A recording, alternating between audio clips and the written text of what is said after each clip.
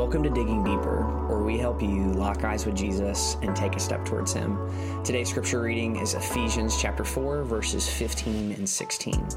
God's word says this: "Rather, speaking the truth in love, we are to grow up in every way into Him who is the head, into Christ, from whom the whole body, joined and held together by every joint with which it is equipped, when each part is working properly, makes the body grow so that it builds itself up in love."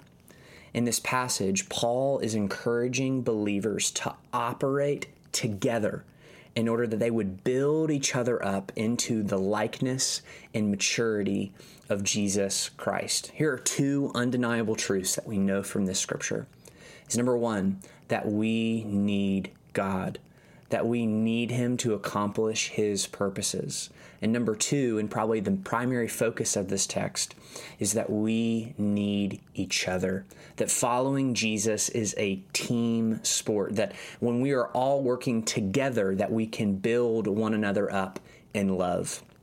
Maybe think about like a NASCAR pit crew, that on each team they have specific roles. There's someone who's unscrewing the tires. There's someone who's placing the new tires on the car. There's someone who's filling the tank up with gas, or someone who's scrubbing the windshield, each having different roles, but each role significant, each role needed for the success of the team. Friends, in the same way as followers of Jesus, that we are meant to play our roles, that when we do our jobs, we help others grow, and not just grow bigger, but to grow into the likeness of Jesus Christ.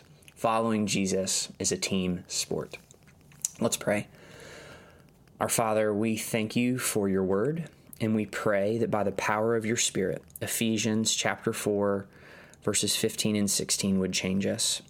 Lord, I pray that each of us today would realize that following Jesus is not just about me, but it is about we. It's about us.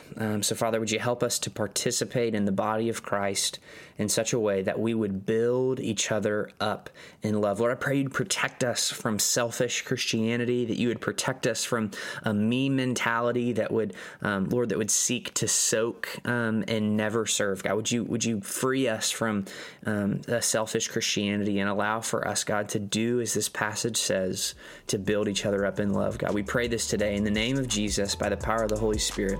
Amen.